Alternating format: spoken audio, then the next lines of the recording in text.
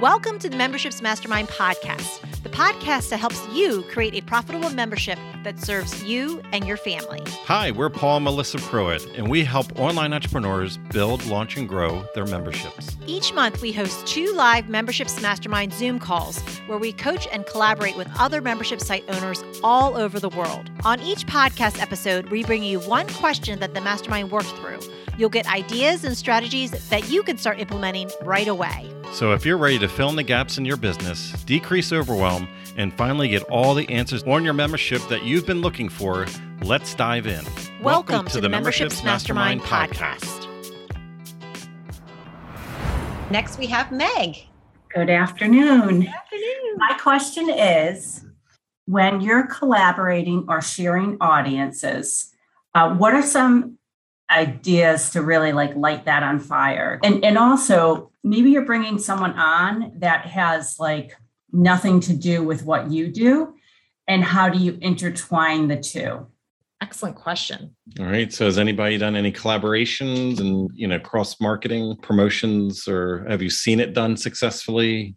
Any tips or recommendations that you can give? Are you talking, Meg, about cross promotions, or more like I have guest experts in my membership?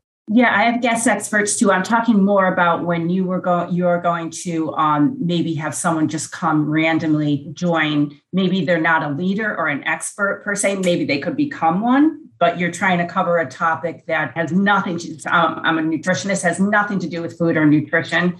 For instance, maybe it has to do with real estate or living wills or things like that. What's your goal in doing that? Well, my membership is Harmony Within. It's not just about nutrition, but my goal is to share audiences so that I can grow more followers and members, etc. So does anybody have any experiences with this, either as a consumer or influencer? So what's really interesting is Melissa just did a presentation a few hours ago before we got on this call, and she spoke into a group of physicians. Guess what?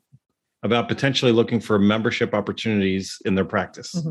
Wow. It was really great. It was a great presentation. And I think when you're looking at those collaborations, it's just never to take anything that we know for granted, right? Because it's a whole new group of people, and just really shifting their mindset on looking at recurring revenue models, subscription models, and things like that, and how they can bring that into their businesses. So when you work on these collaborations, and if it's something totally different, thinking about what that end transformation for your audience and what they're looking for, how can what they have, that knowledge and skills and expertise, relate to that end transformation that they want. So I'm sure with the real estate, if you have someone like that and yours is more Harmony Within, it's having a better sense of, for example, maybe even your finances, so that you're not having those worried feelings. There is that Harmony Within, going back to that end transformation. So even in that group today where I had that presentation, even though most of them hadn't really thought about a recurring revenue, and they have it's a different field than just courses and memberships, but it's hey, as a physician, there's lots of opportunities, whether it's in real life that you could have a subscription, or something that's going to supplement what you already do with the people that you work with. So what I'll add is, what I would recommend is, first, I would start with adjacent natural markets that would be peripheral around what your core topic is, because it'll make the most sense. That's what people are coming to you for. They're not necessarily looking for you to solve all the problems in the world for them, because they probably know other people in those other fields that they would go to first. Because what you want to be careful of is that if you introduce too much of that into your audience, then it clouds your messaging. Mm-hmm. If you're trying to expand your audiences, I would rather you go into those audiences with your message, versus you constantly interrupting your own audience with those random messages. Does that make sense? So yeah, totally. So in Melissa's case, with this example we just gave, people would not have naturally thought about, physicians, but there are a lot of people in the medical world, health world, that have monetized really well with subscription models. It could be a physical product. It could be, everything from a supplement to preventative care. Mm-hmm. There's a lot of things that have interrupted the health world, that are subscription. So that allowed her to have a link to go to influencers to be hey, here's an opportunity where we can speak into this topic that's outside of our natural bubble. So we were able to bring that value. So I would look for that link, because otherwise what will happen is if you're just bringing in these things, it might just cloud the messaging, the purpose and reason why people are there. Like it might have a feel good to it, but then there might be a certain point you're overloading them with too many variables and at least on your end. So very openly, I'll let you know on our end, we go out and seek as much as possible as far as opportunity.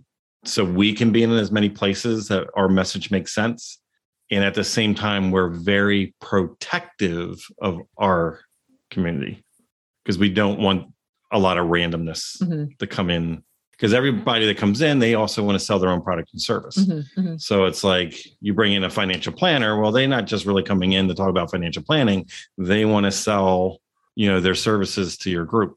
So, so it's just like you're constantly, so you just want to have that delicate balance, like just being careful that you might be stretching too much. And it might, I'll try to keep, what is your core transformation that you're giving?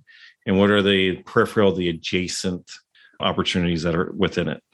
And just so you can understand, like we have in the past brought in within our space, even though we talk about helping people with courses and memberships and helping them get all that squared away and attracting clients, they're entrepreneurs, they're building their businesses. So we brought in people that were like QuickBook experts, that would show people how to do their bookkeeping better in the past, about digital decluttering, as far as like how to make their world.